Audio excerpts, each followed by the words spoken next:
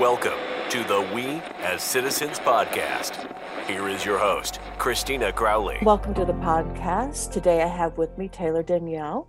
Welcome. Happy to have you here today. Yeah, thank you for having me. I'm excited to be here. Tell our guests a little bit about yourself. Yeah, so I am a Texas girl born and raised. I currently reside in Austin, Texas, but I grew up in the Dallas-Fort Worth area. I'm 31, so excuse me, so good old millennial here, and spent plenty of my time in the corporate and startup space. And now I am in process of building my own business. And so how I discovered you was through one of your websites, but also I know that you're starting a new live stream and a podcast called Is There Room for Me? Tell us a little bit about that. Yeah, so my first podcast, Healing in Hindsight, is surrounding my journey as a type 2 diabetic. I've been a diabetic for almost 6 years now, as well as, bringing awareness and connecting other diabetic types together to share with the world our stories and that we can still thrive despite our diagnosis. But in that process, I'm 3 seasons in right now. I realized a topic that was a big passion for me and was just as much a big deal for me as, my diabetes awareness work. And it kind of stemmed from, my time in the corporate wheel and my, livelihood as a woman of color, of feeling like when I want to engage in something or pursue something, that there's already a table. People are already sitting there and you have to kind of gain your, admission to be a part of it. And it reminds me of this. I always think about back in high school when you're in the lunch line and you're looking for somewhere to sit. And I had a pretty eclectic group of friends. So you might have some friends in this corner, and you're not sure where the heck do I sit? And am I allowed to? You got the cool kids on one side and, all that kind of stuff. And so it just kind of built up this concept of like, is there actually room for me to do the things that I want to do, with all the different stigmas that are laid on you, whether it's because of your ethnicity, whether it's because of your gender, whether it's because of your age. There's so many things that tell us that we're not allowed to, or we have to earn our keep. And so this was kind of born out of that, because through my struggles with my diagnosis and even just in general as a young Black woman, I'm trying to figure out where I belong. And it just sparked that I don't need to belong. I just need to belong with myself. And if that means creating my own space, well, hell yeah, let's do that. And so that's where this show stemmed from, is my journey of true self-acceptance and being willing to carve my own path and just sharing the message to others that, hey, if it's not designed for you, that's cool. Make your own. And so I love the idea of, is there room for me? Because we all we've felt that before. Yeah. But was there one instance that made you that aha moment, that gave you some clarity of what you were experiencing? Yeah. It's actually when I started my first podcast, because, when you're doing something, especially in the health and wellness space, it comes across like it's supposed to be inclusive of all. And then when you start to dig into that space, you realize not exactly. And so my first attempts at creating something with Healing in Hindsight, I actually tried to make it a blog at first before I turned it into a podcast. And that's was probably around 2015. And that's when the nutrition and fitness world was really booming in the blogging space. Instagram was really starting to take off. And I tried to fake my way into that space. I tried to mimic what I saw because that's what the success was coming from. And the people that I was trying to mimic didn't look like me. And so it was hard to connect because I was trying to sway an audience that I could never relate to, honestly. And so it started this journey of like thinking back in my corporate life. I got into, managing, and I was a corporate trainer, and even climbing that ladder was really difficult, of feeling like all the doors were shut for me, but you want my opinion, especially because I'm a woman and then a woman of color on top of that, on how we should run things and do things with the company. But I can't get the title or the seat to really, affect change.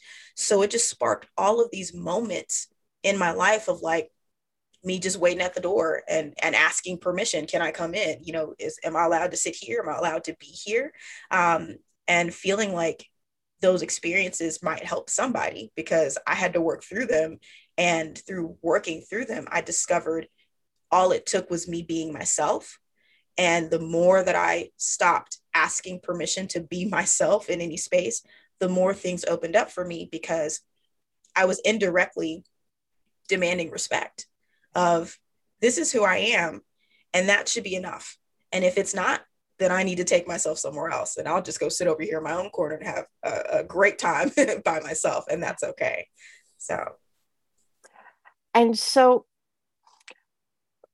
it sounds like you needed to decide that you were enough. You figured out that you were enough to go sit at that table, or to create your own table. Yeah. Which do you prefer, creating your own table or going and being with that group that you were once a part of? It's funny because the short answer is create my own. But, when I go back to that lunchroom analogy, I remember moments where I couldn't decide where to sit. I couldn't. There was too many options. And, there would be moments where I would literally find an empty table and just sit there. And then certain friends would just gravitate. And so I didn't realize how powerful those moments were because it was a subconscious sign of like, you are enough. And look, you sat there by yourself and people came to you. So it's not that you're not, a valuable person. You just have to realize and sometimes take the risk of sitting by yourself. And so I'm also somebody who, I don't mind following and being a supporter, but I've always found myself called to lead in some form or fashion and being kind of a glue, a go-between or a springboard to help two sides understand each other. When I was a trainer, I had to help entry-level employees be understood by management and, all these, just certain middle ground positions, almost like a mediator. And even when I took my Myers-Briggs, that came up, I'm a diplomat, I'm a mediator. And so, it's one of those things where like, I should own that. And in owning that also means I need to be okay with going out on my own because I keep finding myself in these positions to speak up for somebody, to voice for somebody who, doesn't feel safe or comfortable to do it for themselves. So creating my own has always been something that has trickled throughout my life, even as a kid, of like, okay, you told me I shouldn't do this, but now that you're saying I shouldn't do this, I really want to do this. And so I definitely am not afraid of my competitive nature is really strong. So when someone tells me I can't do something or I shouldn't, or I'm not good enough or whatever, I just have to prove people wrong. So I'm definitely a create my own person. It sounds like also that the create your own is the ultimate act of self-love. Yeah, it really is.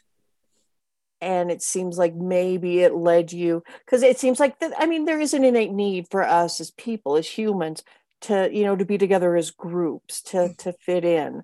But it sounds like it took a lot of strength to walk away a little bit from the group to be able to fit in.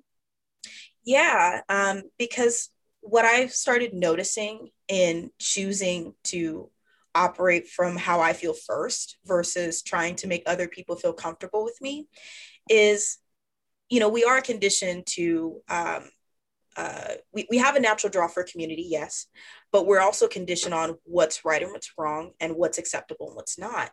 And it's my belief that comes from somebody wanted to put rules in place so that way they could feel comfortable instead of meeting people where they're at. So the more that we operate from who we are, the more we can learn to accept the uniqueness of an individual, because yes, we have things that we can relate to. And yes, we have things like, when you rip the skin off, we all look the same on the inside, right? But we are still snowflakes in the wind, right? Where we're all still very unique. We have individual fingerprints.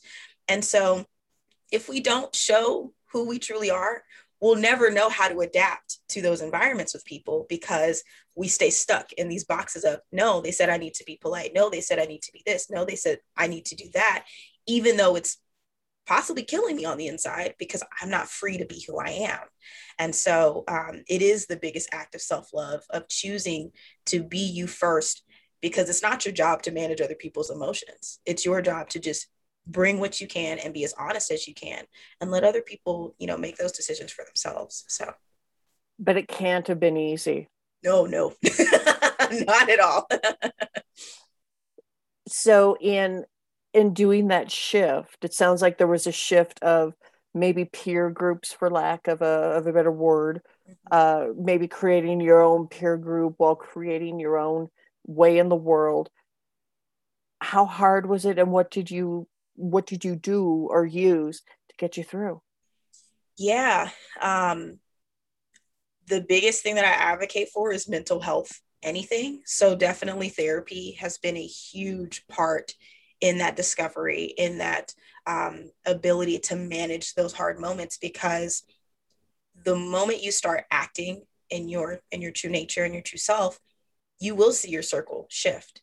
You will see people that you thought were your closest friends suddenly start to fade out for no reason. There's definitely some relationships that I have zero closure on. They just stopped, and so I had to be okay with not having the answers to the why, and that whatever shift that I was going through in my growth, it triggered something in them, and they had to go find their own journey of peace with themselves, because I used to beat myself up like I did something wrong. What is it about me? And chase them down like, please engage with me. I don't understand what I did wrong. Yeah. And they either wouldn't respond or they couldn't tell me because they probably had no clue what it was. It's just every time I'm around you, I feel icky or this or that. And I had to stop taking on that burden of it's my fault. I see it as I shed a light, and that's okay. And yeah. It definitely hurts, especially friendships, especially female friendships. There's a grieving process when you connect with someone and you share a lot of intimate moments, or, you go through challenges together, and suddenly that breaks and you don't have any insight as to why. But it just became a regular habit of, you know what, I'm going to feel what I feel, right? Because part of that, growing process, part of that learning to be okay with these challenges is allowing myself to feel, because we're told, especially as women, we shouldn't. And, there's no place, there's no room, but there is, because when we bottle that up, that's how it implodes later. And sometimes that's what I feel is happening with these relationships, is that implosion, because you see something that I wish I could do that. I wish I could just step out. My dad used to joke about, I play video games, and he tried to play video games with me and keep up as the consoles got, more advanced. And I never read the manual when they still had manuals for video games. I never read them. I just press buttons. I'm like, let's see what this does. Let's see what that does. And he's like, no, you got to read the manual. So my dad's, reading through all the manuals on what buttons you're supposed to press. And he would get so upset because I would get skilled faster. And, every now and then I would take a peek like, oh, that makes sense. But for the most part, just try it. And he's like, I can never wrap my head around that, because I feel like there's an order that you have to do to it, until somebody shows you, no, you don't. You can try it a different way. You don't have to color inside the lines. If you want to do a whole landscape in the background, that's okay. And so in that process, I needed to get with somebody who could help me, soundboard these thoughts and recognize this is a normal feeling and this is not. And hey, yeah, you might need to work on this area because you might have been wrong in saying this. And, therapy and being okay to share how I felt and not hide that from people were probably the two biggest things that helped me, get to a place of like, it's okay to be me. Because if I don't share my truth in a respectful way, I'm definitely not attacking people, and learning the right language to use. I think that was a big piece. Is I'm not saying this is what you're saying. What I'm feeling, what is Brene Brown? The story I'm telling myself. Yeah. That's my favorite, to help people understand this is the messages that I'm receiving. This is what it's translating to me. So make sure I'm translating the right message. And if I'm not, I need to check that with myself. So. Sounds like you came to an understanding that, people are in their own world, but yet people are telling themselves their own story. Yeah.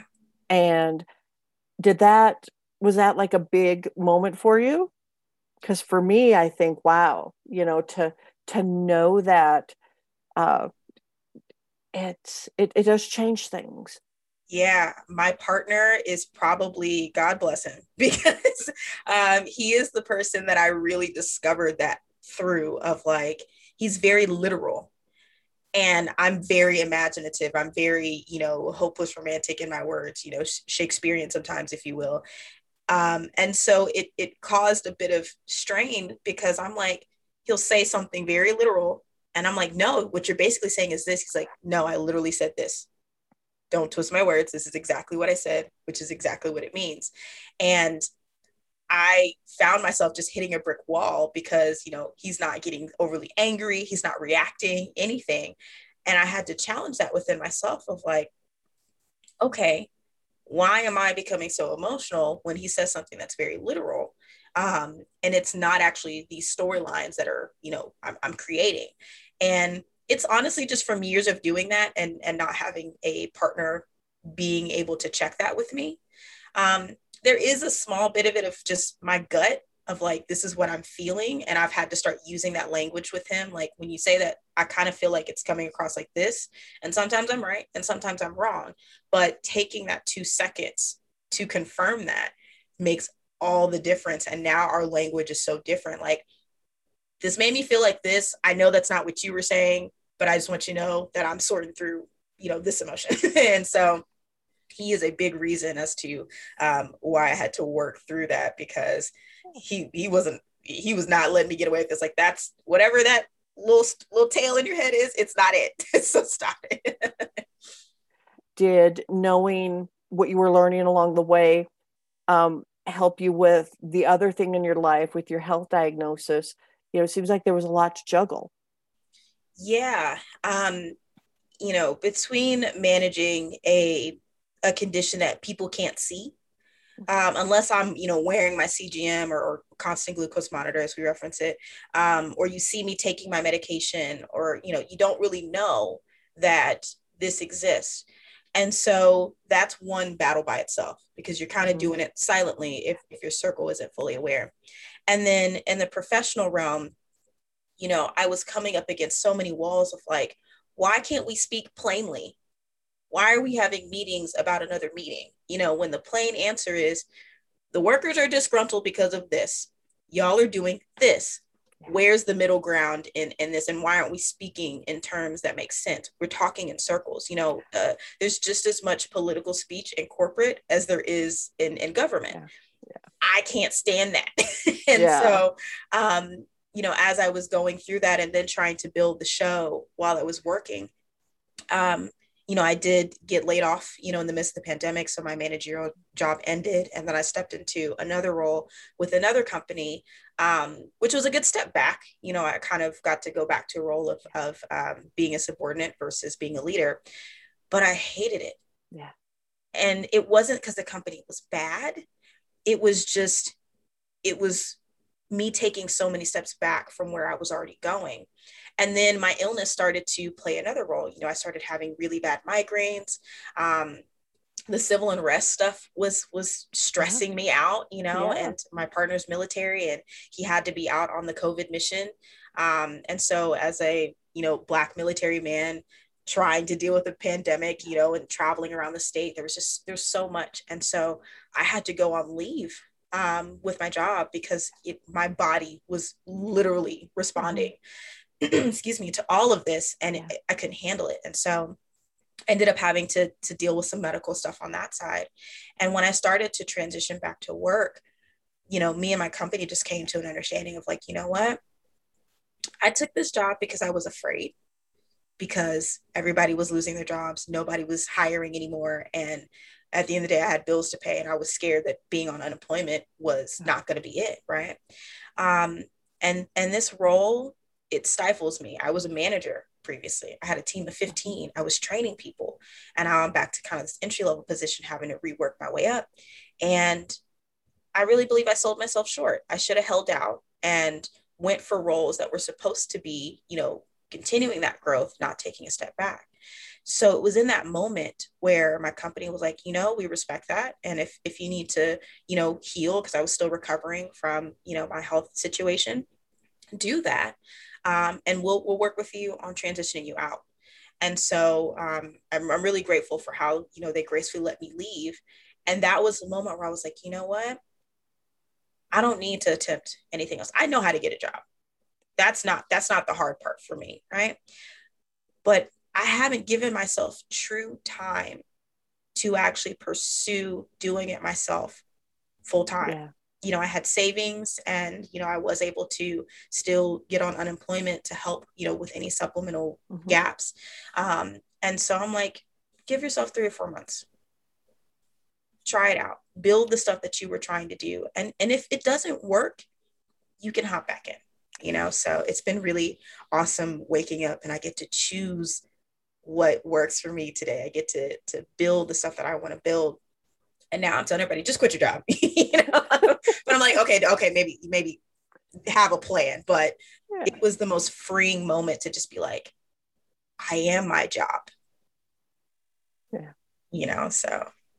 Because fear, man, the past year was just a fear-based year. Yeah. And to have a setback with your health, what physically did you do to manage that? Because I know for me, I do meditation. I couldn't have done enough meditation last year to get me through. It was a rough year. Yeah. I did get into meditation, and I actually struggled with it a lot, which I feel like everybody has where they struggle with it, because I thought I had to do it, how all the gurus do it. And it took actually finding my own meditation style, to be okay with it, to recognize the thoughts are going to come, and that's cool. If you don't quiet them immediately, that's not necessarily a bad thing.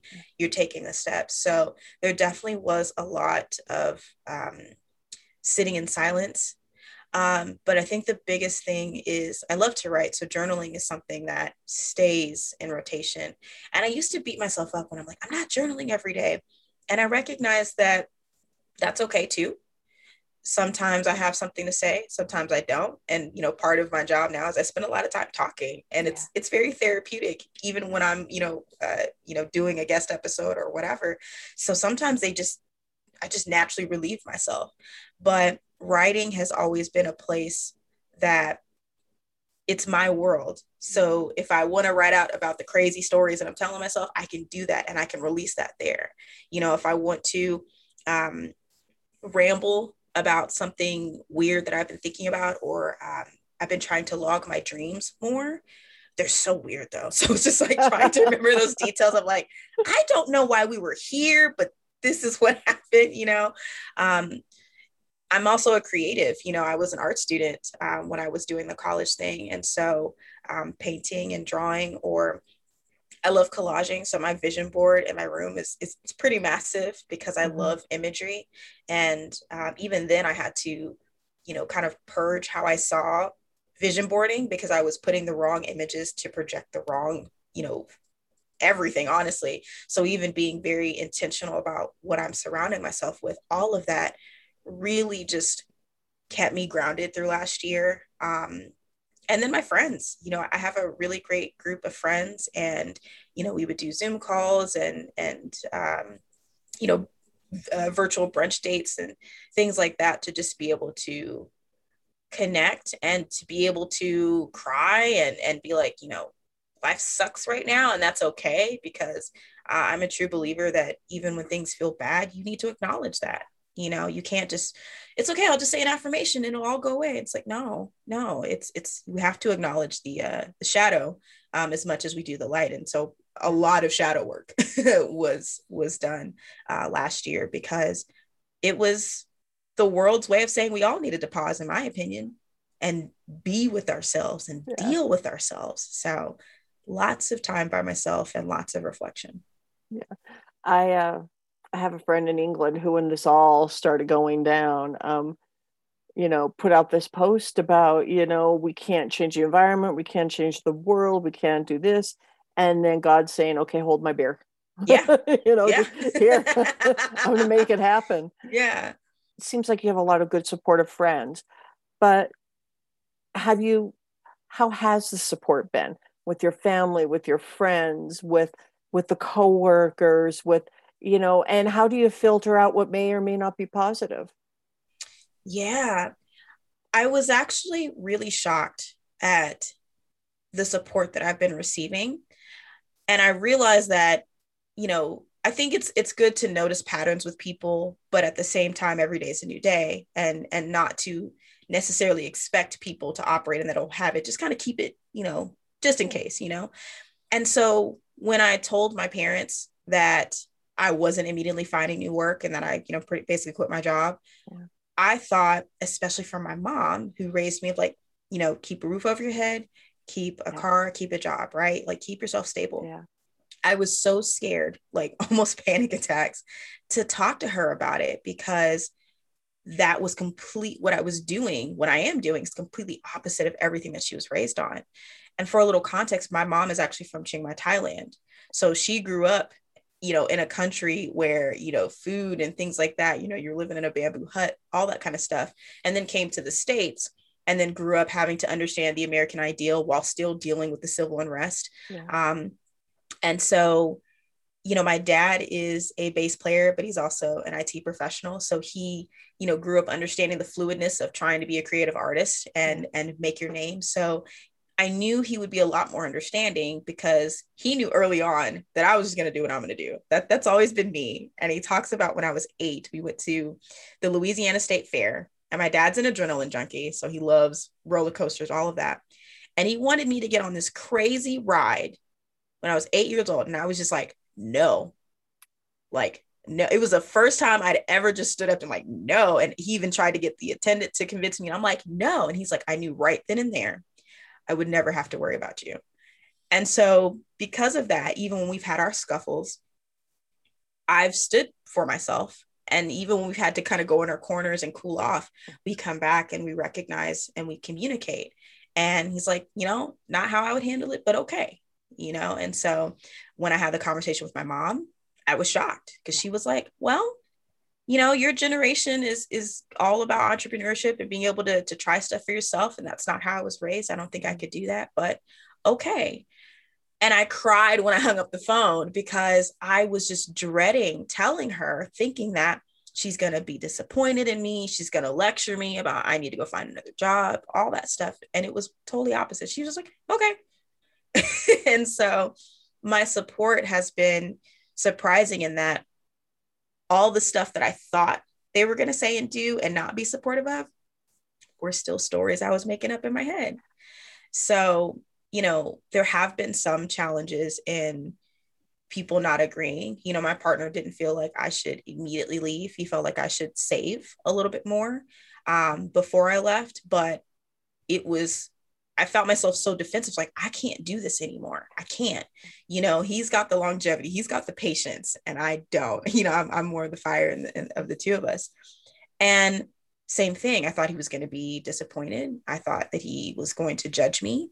And he's like, no, like, it's just not how I would do it. And that's okay. And he cheers me on and he gives me words of encouragement, because I need that, to let me know that, he cares.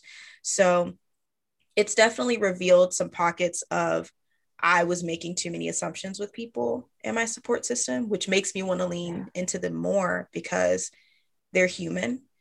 And at the end of the day, I can't manage their reaction. I can't operate in my decisions of, okay, well, mom and dad's gonna be mad about this if I say this. I don't know that. I just have to put it out there and be okay with that. There have been some relationships that have kind of fallen off, but I'm not angry about them. It's just, we're all just trying to live and figure it out, because the world is completely shifted from what we knew. And to me, if it goes back to normal, I feel like that would be weird. I feel like we learned nothing, so it's okay. I don't hold grudges on those things. There are people trying to put it back to normal. What we don't even know what normal is. Like, we know what it was. And I think that people get afraid and they want to go back to what they know, even though what they know wasn't comfortable. Yeah. And so it seems like you, though, you work through the uncomfortable. Yeah, I mean, pressure makes diamonds, right? And so the one constant that I can have is myself, because your environment is ever changing. Like that's never going to stop. And I think that's a part of, society where our collective thinking has to change. Like we've seen through time, it will always change. Nothing will ever be the same. Someone will always want to see a different perspective on something. And we just need to accept that that's okay. And that you can still operate how you want to operate in your space, but you can't force other people to do what you want them to do. And so my hope in all of that's taken place is that we just respect the fact that we can agree to disagree, and we can control our own environments, which is our homes, ourselves. But it doesn't mean we have to force the rest of the world to change in a way that we want it to. We just have to be able to be adaptable and go along for the ride. And, I feel like in knowing that our bodies change, right? We age, we grow, we go through different things. We're constantly learning that lesson anyways. So instead of fighting it, rock with it because you gain so much more when you kind of let go of the wheel sometimes, and sometimes I feel like it's relieving to not have this heavy burden of expectation of like, it needs to go this way. Sometimes it's like, it's kind of really cool that it went this way. So yeah, I think people are nervous about being outside of their comfort zone because that's what we've trained everybody to believe. You go to work, go home, you do the family thing, and that means life is good. And it's not for a lot of people, because that doesn't include taking care of yourself. That's not the forefront anymore. It's work, work, work. And then you can earn your rest, once you've worked. It's like, that's not how that works. So people are just scared because they're finally getting the opportunity to choose. Yeah. And they never have been able to do that before. And I've asked this of another guest, and maybe this is a little bit different than what we're talking about, but aren't there just some things that are wrong and that we should bend people's will to? So I do understand that there are some subjects or ways of living that can be very morally disturbing, right? We've seen it all throughout history and even to today. But I still feel like your will is your will. And if you want to go be crazy over there, go be crazy over there. Just don't bring it to me. I think there's still a level of respect of, if we strip it all away, the one thing that we have control over is our power to choose. And so forcing people, you get way more resistance when you force people rather than just say, here's what we're offering. If you're down for it, great. If you're not, this is a space that we hold this in. This might not be the place for you. And I feel like we have pockets of that, we have different countries and societies and, but it is the in-between of, I don't like that y'all do that. And instead of being like, cool, peace be over there, it's, I don't like that y'all do that. I think you should do it my way. Mm-hmm. And that's the tricky territory that we get in. Now, when we're talking about, the moralities of life and, a lot of the terrible things that take place, sure, I do think that there should be consequences, right? Of if you are going to pull that trigger, if you are going to take it upon yourself to overstep someone's right to choose something, there will be consequences. But it doesn't change the fact that I'm not going to force you to choose. You just need to know, here are the options. And there are consequences to that. And so I think when we operate in that type of mindset, there can be a collective cohesion because it's not taking away people's power. It's learn you, work through, and a lot of it, I feel like a lot of the, the murder and the destruction and all of that, half of that is because we're not allowed to figure ourselves out because we're so conditioned in this way of we have to operate this way. Yeah. We're never given the option of, I think of medical diagnosis. When do treatment plans include mental health? Yeah. Take this medication, but at the same time, let's get you a therapist. And we're not going to make going to therapy way more expensive than picking up the medication, right? Yeah. We're going to put them in a package deal because this is hard stuff. And people have to be able to mentally and spiritually work through the hard stuff. But we're stripping that out. Yeah. And that's what controls how people make their choices. So if we set up the system to where it's like, we're respecting you as an individual, and we're going to give you the tools on how you can work through these difficult decisions, I feel like the world will look a little bit different, and there might be a little less craziness, because people are allowed to address those parts of ourselves that we as a society say that's bad. It's not bad. It's just, we have to work through it. We have to, I like the yin and yang thought, because they're both there. Sun's up during the day, moon's up during the night. Is the moon bad because it's dark?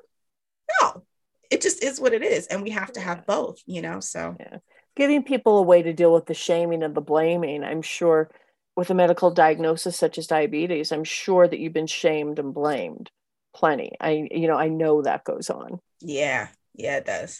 And it's something that the diabetic community is constantly having conversations about. And it's a big part of, my show, in that I started out it being just for type 2 diabetics. And midway through my second season, I was like, you know what? No, that's not the conversation that needs to be had. I need to talk to everybody. And this season alone, I've had someone who's had type 2. I've had someone who's reverse type 2. I've had someone who has MODY, which is a deeper genetic form of it. I've had someone who, plenty of type 1s. And it's frustrating for all of us, because if I just say diabetes, people already have a thought to it, right? But then if you say, oh, I have type 1, which are typically insulin dependent folks, there's a bit more empathy. There's a bit more, oh, well, you didn't cause that. Right. Yeah. But you say type 2, right? Whether you're insulin dependent or not, it's, oh, well, I literally heard a medical professional in a clubhouse room say once, oh, well, let's be real. Type 2 is just a series of bad choices, and you got what you got. I'm like, are you shitting me? Like, no, like, diabetes runs in my family. There is a genetic component to that.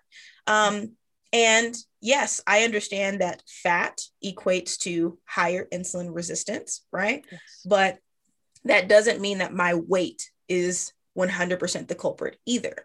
So having an endocrinologist tell you, oh, well, if you just drop 40 pounds and take this medication, then we'll wean you off the medication. As long as you don't gain the weight back, you'll be fine. And as a woman on top of that, with these crazy beauty standards, I'm sorry. Yeah. 40 pounds, right? I don't think I'm meant to be stickly thin, right? You're telling me there's no way. I mean, sure, some weight, losing a few inches, not pounds, sure.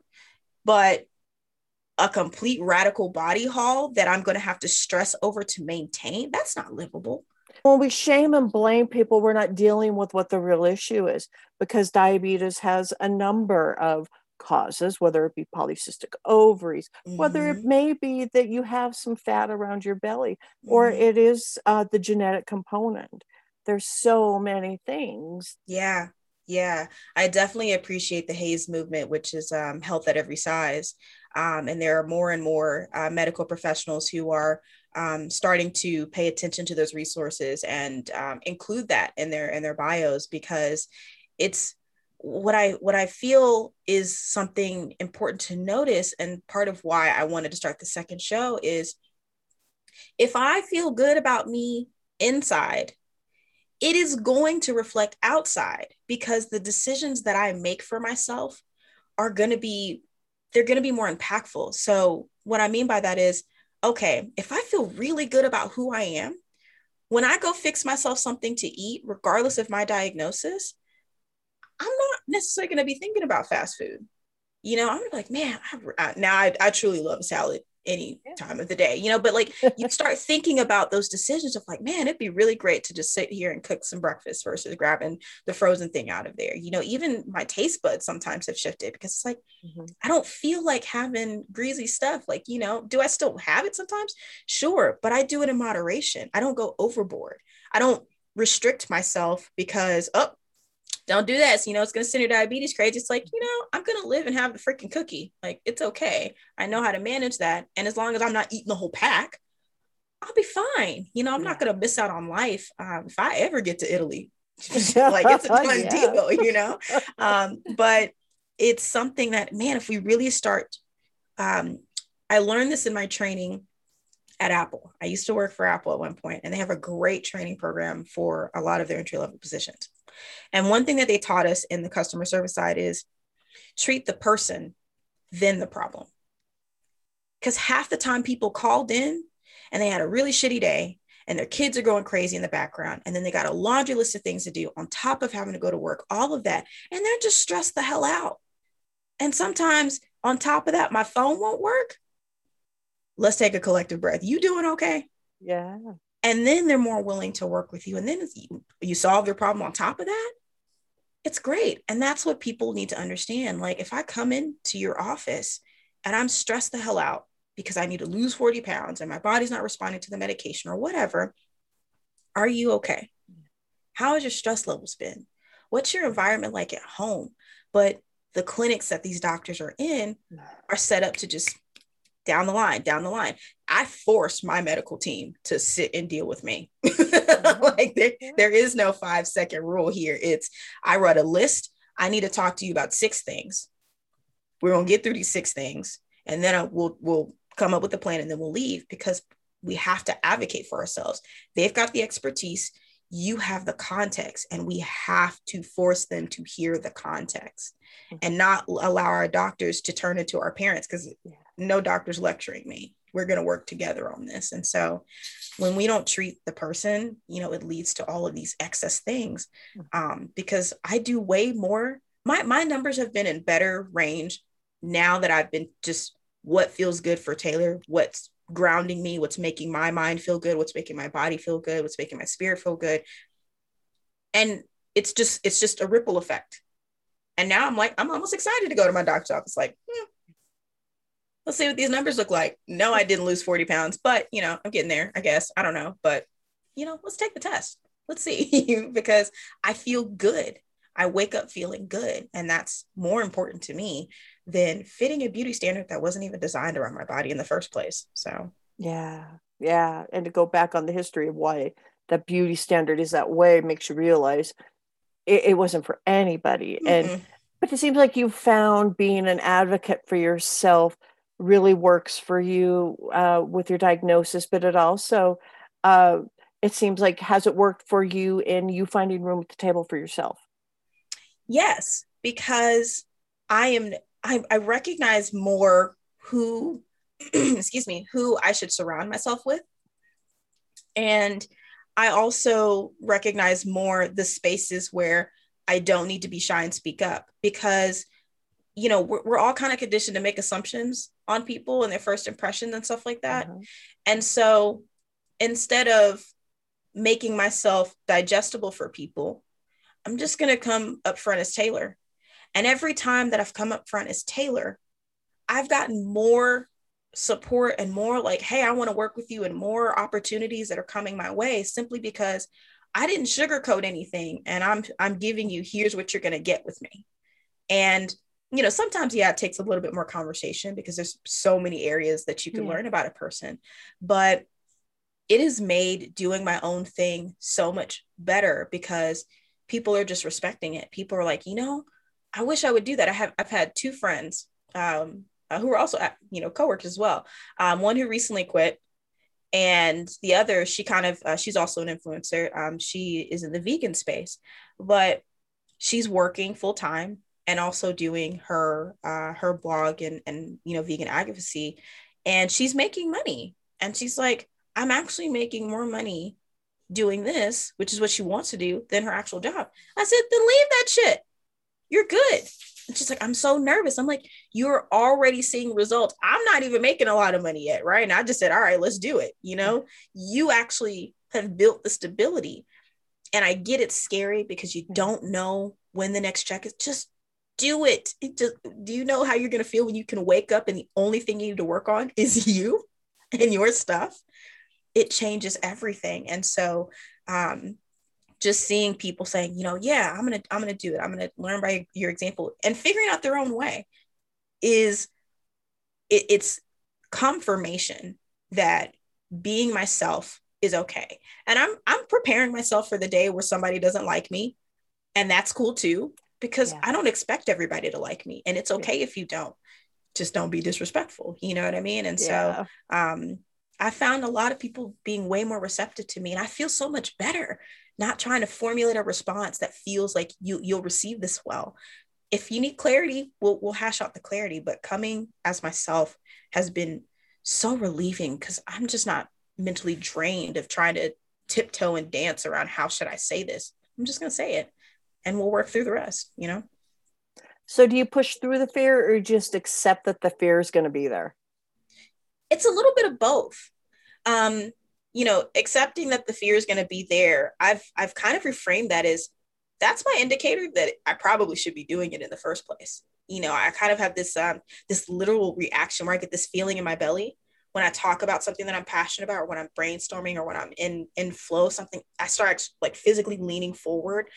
It's like I've got a physical compass inside of me that's like, yes, whatever this is, keep going. And fear is a natural thing in our bodies, because our bodies can't actually decipher, this is a bad thing, this is not. The feeling of getting excuse me, the feeling of getting up on stage versus seeing a spider, sorry, my body is going to respond the same way. It takes my mind to filter that, to say, hey, stage cool, spider, no, I hate spiders. So it comes with it, because it's just your defense mechanism. And once you realize, and this is how I appreciate my body so much more, it's like, it's brought me through so much, and it's simply just trying to protect me. And sometimes it's just like, overprotective parents. Sometimes it's like, it's okay, mom and dad, I'm gonna go do it. Look, I'm okay. And you know how they say, like, when babies first start walking and they fall, you're not supposed to freak out, because they don't know yet. They haven't connected that memory. Yeah. So it's kind of that same thing of like, I know the fear is going to be there. I know it's going to happen, but I have to work through it, because I might fall. But if I go, oh my God, you fell. Oh, well, I need to break down now, right? I need to have a total freak out versus, hey, look at that. Come on, get up. Keep going. Oh, okay. That one's so bad, And so it definitely is both. And you just have to learn how, each kind of switches in and out, and how to respond to it. What would you like to tell the audience that maybe I haven't asked you about yet? I would say, because all of this sounds really great and fluffy and amazing and all of that, right? Sure. But make no mistake, it's going to be hard. Some days are going to suck, and that is okay. I don't think we say that enough. I don't think that we pair that in with all of the positive stuff. I hear the phrase toxic positivity circling around a lot. And I do think it is a thing where we try to overcompensate for, we just want everybody to feel good, but it's just creating this ideal that we can never acknowledge the bad. And I say air quotes bad, because it's not always necessarily bad. It's just misunderstood. So it's okay if you wake up one day and you're not feeling it. It happens to me. I'm not going to sit here and say, I wake up every day and I'm awesome. No, some days I wake up and I'm not feeling it. But what that does tell me is I deserve rest, and I should take it slow, and I shouldn't overwhelm myself. And if people start to overstep my boundaries of, I'm in a weird space, I need to be able to speak up for myself and say, hey, okay, I'm going to get this done. I just need a minute, because I'm feeling this kind of space, and I'm just trying to manage and keep this all in check. So if you could just give me some time, or, especially in the corporate space, I know the Slack messages start coming in back to back to back. And it's just like, okay, I'm letting you know I've received this. Can I get a minute? Or can these 2 tasks be passed off? Like, I'm having a rough day, and I just need to take it slow. Right. And the minute we start acknowledging that and speaking to that, people will start to understand that, and that pattern kind of builds. Because when I was a manager and people told me that, I was like, okay, I'll need to go ham on you today about some stuff, right? This might not be the best day to give you some feedback about something that might not have went well. We'll navigate around that. Maybe I need to check in a couple more times. Like, hey, are you good? it causes a reaction where people will honor that, because everybody has bad days. And the idea that we just need to suck it up and push through it all the time, we're not robots. We are human beings, and we deserve to feel what we feel and have those things happen. But we also should learn how to work through them, so we can still navigate and function. And so I see those harder days as kind of like a reminder, like Superwoman. You got to go back to your Clark Kent light, if you will. Sometimes it's okay.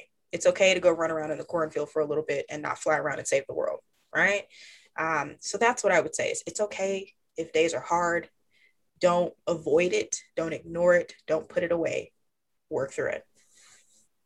Because everybody has it. The toxic positivity resonates with me, because not everything is going to be easy or always positive, and we're afraid to show that to people as though it'll make us imperfect, whereas we are imperfect. We are perfectly imperfect. Yeah, exactly. And that's the beauty of humanity is if we were meant to be perfect, they'd be selling that instead of all these other billion-dollar companies. Like, that's what they would be selling. Yeah. So at the point that nobody's figured that out, you might as well be yourself. And that's probably way more awesome than any perfect ideal in the first place. And it sounds like you found that that's what moves you forward. Yeah, because, nobody's me. And so if I keep trying to fight to live someone else's life or through their lens, I will never know how I actually perceive the world. And so it makes life fun again, honestly, because it's like everything is new and fresh because I actually have taken the time to understand what does Taylor like? What does Taylor believe in? What does Taylor want to fight for versus, and I don't blame my parents at all for any of this because they were doing the best they could. And that's what they were told to do is teach them to do this. Yeah. But they also taught me to think for myself. And so sometimes I've even told my dad, he hates his job. And I'm like, quit. Pursue your music, do your thing. You've earned it. Your kids are grown. We're out the house. You've earned it. You can go back to being short. Yeah, you can go back to being Tony. You don't have to be dad. You're also you. You're also yourself. And that came into the world first before any of us. So, it's it feels good doing stuff from my lens and learning from others. I don't see it as a challenge or competition or I need to see something this way. I love perspective. So it's like, never thought about that. Let me check that out, versus fearing it. So. Mm-hmm. And I love the idea of your new show, Is There Room for Me? It's either, I think by the time this airs, it'll be starting soon. Mm-hmm. So where will people find that? Yeah, so I will be live streaming the show on Wednesday afternoons, I think 3:30 Central Standard Time, through Twitch and YouTube simultaneously. And I'm still playing around with it, so the days and times may change, but those are the two platforms where you'll find it. And if you want to check it out, or if you want updates on it, you can always check out my Instagram at just Taylor Danielle. That's Danielle with one L, Daniele. And that's where I have all the announcements about the show and all the things I'll be talking about. Well, thank you very much for joining me today. It's been a pleasure talking with you. Thank you for having me. I really enjoyed this. Thank you for listening to the podcast. Be sure to subscribe wherever you get your podcasts. The We as Citizens podcast, because conversation matters.